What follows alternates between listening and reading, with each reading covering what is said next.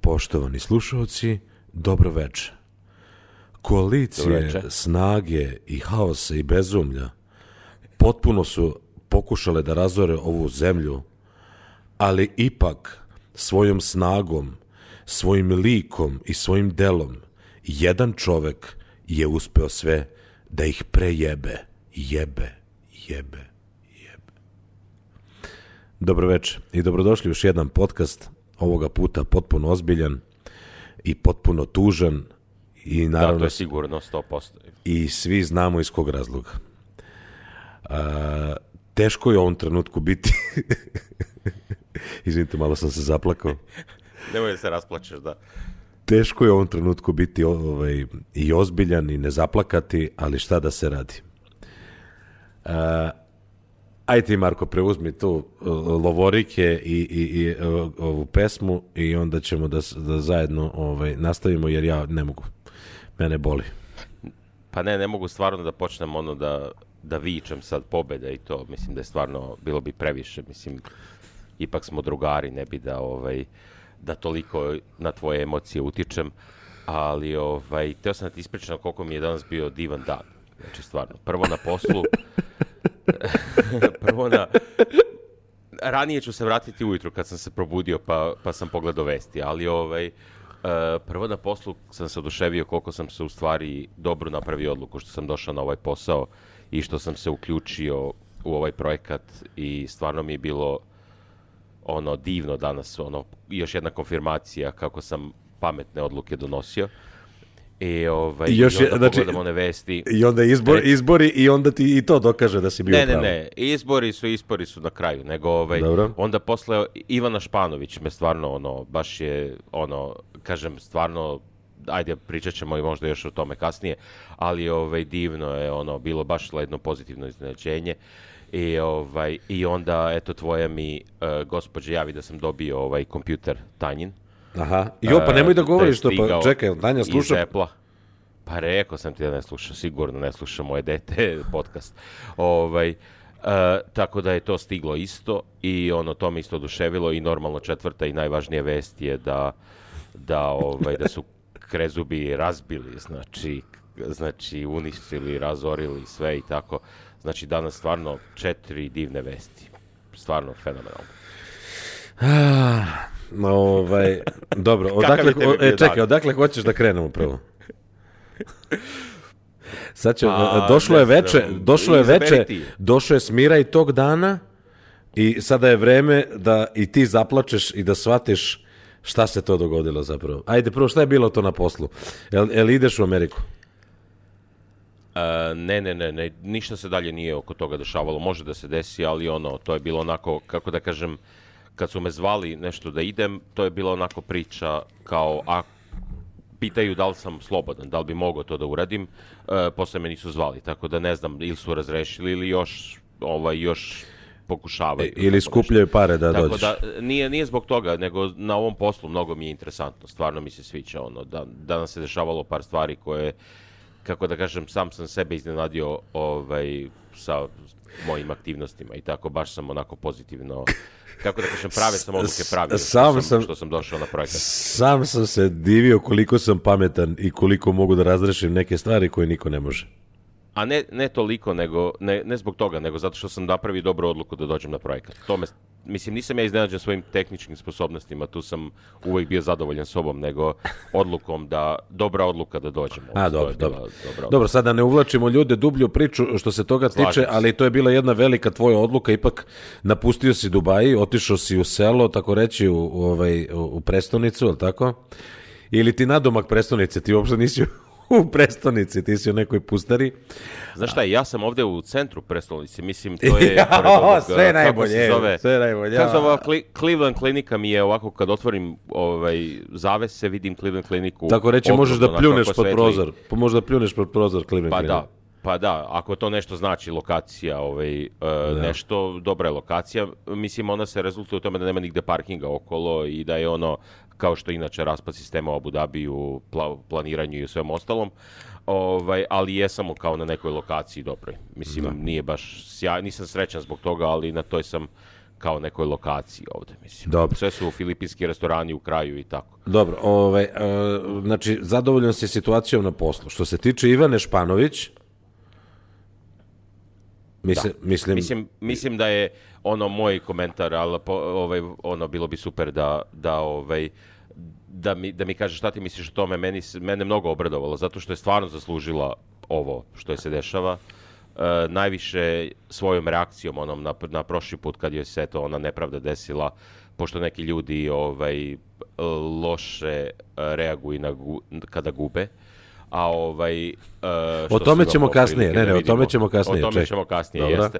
Ali meni se baš svidjela ta njena reakcija na gubitak, ono što je rekla u stvari, znaš, dobro, sad je tako se desilo, sledeći put ću da pobedim. I to je pravi stav, mislim, pravi stav prema u sportu i bilo kakvoj takmičenju. I baš mi je drago što je se desilo to. Bez obzira, i dalje Slovencima neću čestitati pobedu na Eurobasketu, ali ono što mogu da čestitam Ivani Španović, stvarno, evo ja moram da kažem da sam se o nju prilično ogrešio, jer u trenutku kada je bila mlada i perspektivna devojka, stvarno smo svi polagali velike nade u nju, međutim naravno sa godinama dolazi neko iskustvo. Međutim, pre jedno 4-5 godina, ajde, ona već 10 godina skakuće i osvaja visoka odličja i postolja, 10 ozbiljnih medalja je osvojila za to vreme. Ja sam u nekom trenutku, kad je malo počela više da brine o izgledu nego o takmičenjima, ja sam rekao to je gotovo. Znači, i negde to normalno za profesionalne sportiste, razumeš, šta oni imaju od života, ujutro trening, uveče trening, preko dana odmaranje, uveče spava i nemaju oni taj neki noćni život. Ja rekao, osetila je sad. Tako svi zaposleni, znaš, nego ne znaš, stvarno je tako. Pa verovatno, ne znam, nisam nikad bio elem. Znači, ja rekao, nema šanse, to je gotovo. Međutim, onda je počela da niže te medalje, nekim sticajem okolnosti nije osvajala to evropsko, dvoransko, pa znači stvarno i zapravo i evropsko, kada je Bekrić osvojio isto, ona je tu nešto bronzano osvojila, nije imala sreće. Ali stvarno fenomenalni uspeh si, mislim, ipak je atletika kraljica sportova, a skok u dalje jedna od najatraktivnijih disciplina i ovo je stvarno svaka čast, znači da ti možeš da guraš i dalje, čoče, znači razmišljao sam danas šta je 7 metara, ona je preletela 7 metara. Ne znam da li si, evo sutra probaj kad vostaneš da sad ne moraš po sobi tu da skakućeš ko ludak, da srušiš hotel. Čekaj, probat ću, ajde sad. Ne, ali baš je zanimljivo bi bilo da probaš koliko otprilike možeš da skočiš. Znači, apsolutno šanse nema da preskočiš 2 metra. Znači, možemo se kladimo. Znači, pa sigurno mogu 2 metra. Nema šanse da preskočiš 2 metra. 2 metra mogu u visinu, a sigurno 3-4 u daljinu. Pa znaš šta, ja odsečem šta god hoćeš da odsečem, brate, ako ti skočiš 4 metra. Ako to sečeš, skačem 4 metra. Ajde vidi. Znači, to ćemo na pesku tamo da napravimo, znači. Napravit ćemo, evo, takmičenju. Ne sve nosim pozadi onaj broj, znači da me ne bi to... može bre, i kikicu stavi šta hoćeš i na glavu i na dupe i sve, propeler stavi u dupe, razumeš? Nemaša 3, znaš ti šta je 3 metra preskočiti, bre, čoveče? Znaš ti šta je to? Ja mislim da sam ja zato talentovan, da ću ja da budem dobro to. Pa dobro, tebi je lako, ti imaš duge noge. Ali vidi. Dobro, ništa, spremite makaze neki ili... Važi, hiruške, sterilisane sve nosimo, razumeš? Ja na licu mesta na plaži odmah sečem, znači nema... Ne moraju da budu velike, mislim, može neke male. Pinceta, pa pinceta, samo malo da se nategne, nije problem, razumeš? Tako da svaka je čast, znači 6,97, znači neverovatan uspeh i stvarno nekako mi se, i još mi je zanimljivo kad se popela na pobedničko postolje, na zlatno odličje, nekako je onako, čini mi se da je bila rešila da ne zaplače. I da ali nije moglo. emotivno ne pukne, međutim negde kod prve strofe, već na pola prve strofe, Bože pravde, ti što spase, već je, kako se zove, i samo da to ste te pitan. Nije mogla da izdrži. Pa ne, ali ja mislim da je to stvarno, znači kad se toliko spremaš, znači to je spremanje mesecima, godinama u stvari za to, i na kraju ti se to desi, to je stvarno teško se suzdržati emotivno, sigurno nije lako. Mislim, pa nisam imao takve uspehe u životu, šta da radim, kako se zove, tako da ne znam, ali svaka je čast, znači, biće sigurno još prilike, ovo je dvoransko bilo, bi ima tu i ali hit mi je isto ova Crnkinja koja je bila druga, Nemica, razumeš? Sad se Hitler prevrće u grobu, razumeš? Crnkinje se takmiči, čista Crnkinja, znači ona iz Gane, razumeš? Takmiči se za Nemačku, razumeš? Ali dobro, to da, rođena Nemica, da. Kako se zove, to više nije neobičajeno u sportu. Tako da svaka... Ne, ali to je neobičajeno u Srbiji, ali mislim da neće, nadam se da neće biti tako za 10 godina, da će isto biti crnaca neki koji će se zvati Slobodan ili ne znam nije šta. Ne zove se ona se ne zove Švesterelke ili ne znam nija kako, ona se zove... A ne zove se Nemački, baš je prva generacija u stvari. Njeno dete već će se zvat Nemački, sigurno, mislim. Bolje da ne zalazimo u ta tvoje tolerantnosti i otvorenosti ka svetu i razmišljenju, razumiješ? Dobro, mislim, ajde, dobro, neću da komentarišim. Mislim, ta zastarelost je izgubila, sad pobeđuje otvorenost i tako, tolerancija i to. Jeste. Ne, svaka čast Ivan Išpanović, baš je onako zagrejala srce. I sad ja rekao, ja volim tako, eto, kad Nolo nešto pobedi, kad ne znam nešto, Tesla ode u svemir, ja to volim nekako da tu moju euforiju podelim. Sad kad sam krenuo da, kao, napišem na Facebooku ili Instagram, nekako mi je bilo, ne bre, hoću ja da se radujem tome, to je znači jednostavno nekako mi nije bilo za podeliti, nego mi je bilo za radovati se od sveg srca u sebi. Ja isto, mislim, meni je najdraže zbog njenog karaktera i zbog njenog stava i tako, baš mi je to mi je najdraže, mislim, nekako... A zapravo te kupila tom tolerancijom, je li tako? I to jest. Stvarno me kupila u stvari njenim stavom prema onoj, da kažem, polunepravdi koja se desila. Mislim, zbog onog znaka. Znaš, taj odnos prema tome da kažeš da imaš hrabrost i energije da kažeš nema veze, pobedit ću sledeći put, to je stvarno super. To je fenomenalno. Ne, pa to mi se mnogo sviđa. To su bitne i velike stvari. Ček samo da se uslikamo.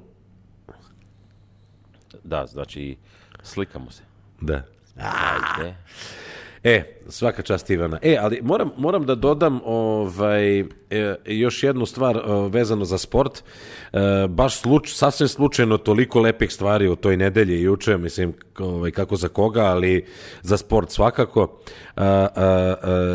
Svetski poredak, najnoviji, zapravo završni svetski poredak u FIS ski svetskom kupu, u ženskoj konkurenciji, u kombinacije slalom i spust, to je alpska kombinacija i koja je veoma zahtevna disciplina, zapravo zahteva od ovih takmičarki da su dobre u dve discipline koje su faktički potpuno različite i uglavnom su skijaši specijalizovani. Neverovatno 8. mesto u ukupnom plasmanu i sigurno najveći uspeh srpskog skijanja je ostvarila Nevena Ignjatović. Znači, veoma, mislim, ludački dobar rezultat i ne znam više nikako da se radujem tome, jer je stvarno mnogo, i ona mnogo trenirala i ona mnogo se odricala, a nikako da se, iako Kopaonik, znači evo pada sneg već 100. dan, ja mislim da ima snežni pokrivač i da je pun krcat Kopaonik, svi skijamo i dalje u tom takmičarskom skijanju nema dovoljno medijske pažnje, nema dovoljno interesovanja, ali mislim da će ovo promeniti i da će skijanje ponovo doći na kao što je nekada bilo, kao što smo pratili Bojana Križaja, Borisa Strela, Roka Petrovića i tako dalje. mislim da ćemo sad platiti i Nevenju Ignjatović, ali i naše dobre muške skijaše koji takođe nižu fenomenalne uspehe. Tako da još jedna čestitke. Ti to podržavaš, to je ono, a jel znaš ti njih, mislim, ono, ja ne znam jedno ime ovo koje pominješ, mislim, osim normalno Bojana Križaja i ove stare likove. Znam i Nevenu, znam i celu mušku skijašku reprezentaciju, ali to je čisto zato što sam i sam pasionirani skijaš i volim da ajde kažem, na bilo koji način i podržim sve te neke naše napore. Mi naravno budžeti koji se odvajaju za skijanje moraju biti ogromni, a ne odvajaju se i onda se ti ljudi onako malo dovijaju i stvarno pokušavaju da kažem da žive od toga, ali u svakom slučaju fenomenalne su uspesi i u muškoj konkurenciji i evo još bolje u ženskoj konkurenciji gde Neve Ignjatović razbija. Tako da meni je to fenomenalno. Naravno da podržavam, mislim, skijanje je po meni najlepši sport, tačka. Znači, od svih sportova koje igram i ne igram i volim i ne volim, skijanje je broj 1, boravak na čistom vazduhu, u prelepim pejzažima, samo može da ti donese zdravlje, znači, a nikako nešto loše. Tako da treba razvijati skijanje u svakom slučaju. A imamo uslove. Pasionirani skijaš tu. Ja stvarno mislim nisam mnogo se bavio tim sportom, a i pratio nisam. Nešto mi to nekako na televiziji, verovatno ako te to ako ne radiš sam, nekako onako moraš, mislim, prilično je dosadno gledati tako nešto. Mislim, ako ne radiš sam. Pa nije. Pa ja ne volim, ja nemam pojma, nikad u životu nisam igrao američki fudbal, odnosno taj njihov ragbi, a volim da pogledam, kakve veze ima, da li golf isto, volim da gledam. A jesi gledao trke formula? Ja sam jednom seo sa mojim tatom, koji je inače pasionirani, trkač formula. On sve tako sportove, pa ne, razne sportove prati, između ostalog i te trke formula.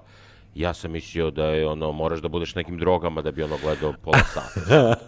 Mislim, znači proleću neki automobili, samo znači iz raznih uglova ide wow, wow, wow i ti sediš tu i kao nešto gledaš to i znači meni to kao bolest. Kao da imaš neku bolest. Znaš ako je rekao jedan mudar čovek, kaže, smejemo se onome šta ne razumemo. Pa da.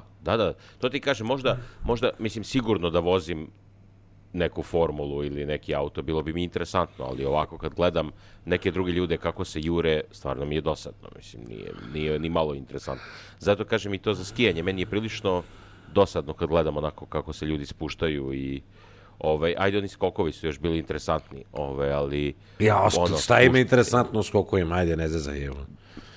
Meni je to bilo, ajde kažem, podnošljivo i čak sam i uživao da gledam.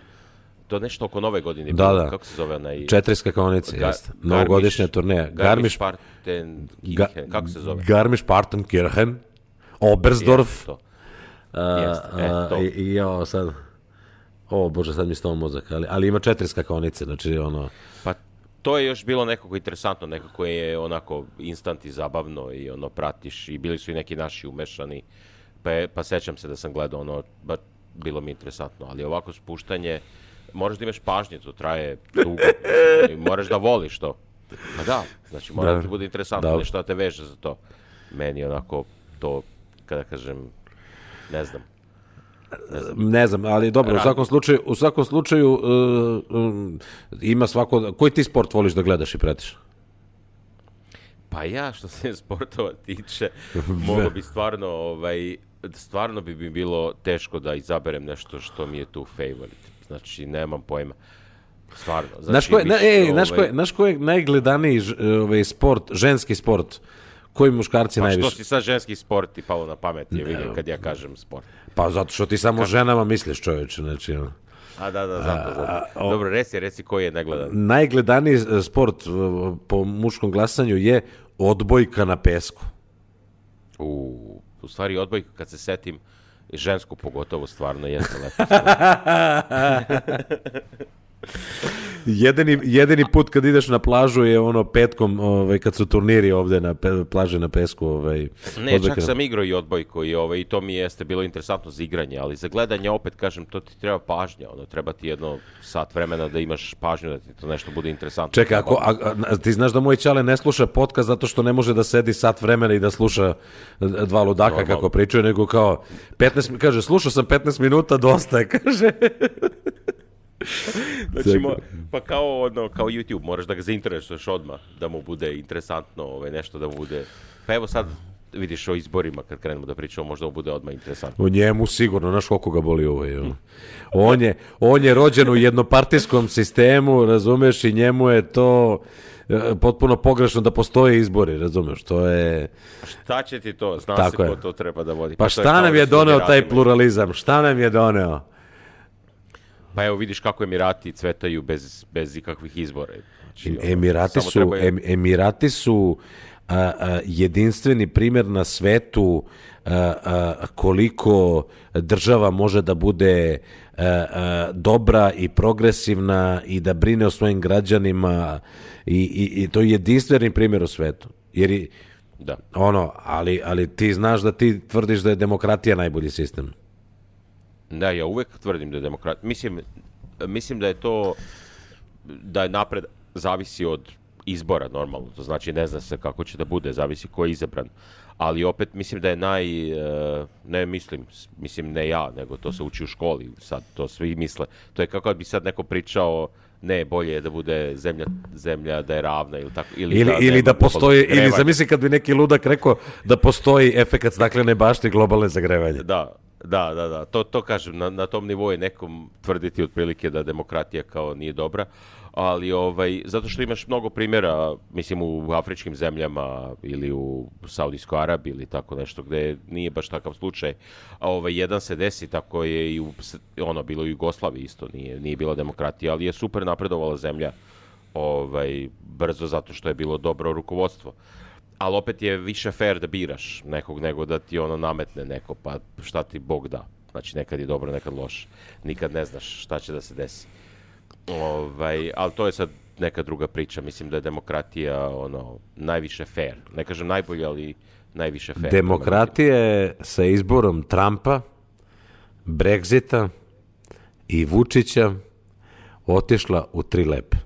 Da ja tebi kažem. Pa ja mislim, ali to nije zbog demokratije, to je zato što ljudi su se opustili. Mislim, ajde sad, isključujući Vučića, ima razloga zato što je Brexit se desio i zašto se ovo desilo, ali kažem, opet je fair. Meni se to mnogo, evo vidiš, to je interesantna tema. Meni se mnogo svidjela reakcija Engleza na Brexit. Znači, imam puno prijatelja iz Engleske, to i sam znaš. I kad je bio Brexit, toliko su se usijale te njihove emocije. I svi su se po Facebooku nešto komentarisali, ovako treba. I većina ovih mojih drugara s kojima sam ja stvarno dobar iz Engleske je bila, mi smo uvek bili deo Evrope i treba da ostanemo deo Evrope i svi su bili protiv Brexita. Znaš šta mi je bilo interesantno? Ta reakcija kad je Brexit, kad je izglasano da oni izlaze iz Evrope, prva reakcija svih njih je bila kao je, znaš, strašno, ali eto, tako ljudi su izglasali i kao, eto, kako nam bude. Jednostavno, prihvataju odluku većine, to im je normalno, to im je prirodna reakcija na neko glasanje. I još ti kažem, to nama neće se u Srbiji desiti, još mnogo treba da prođe glasanje i generacija da bi ljudi tako reagovali na izbore. Ali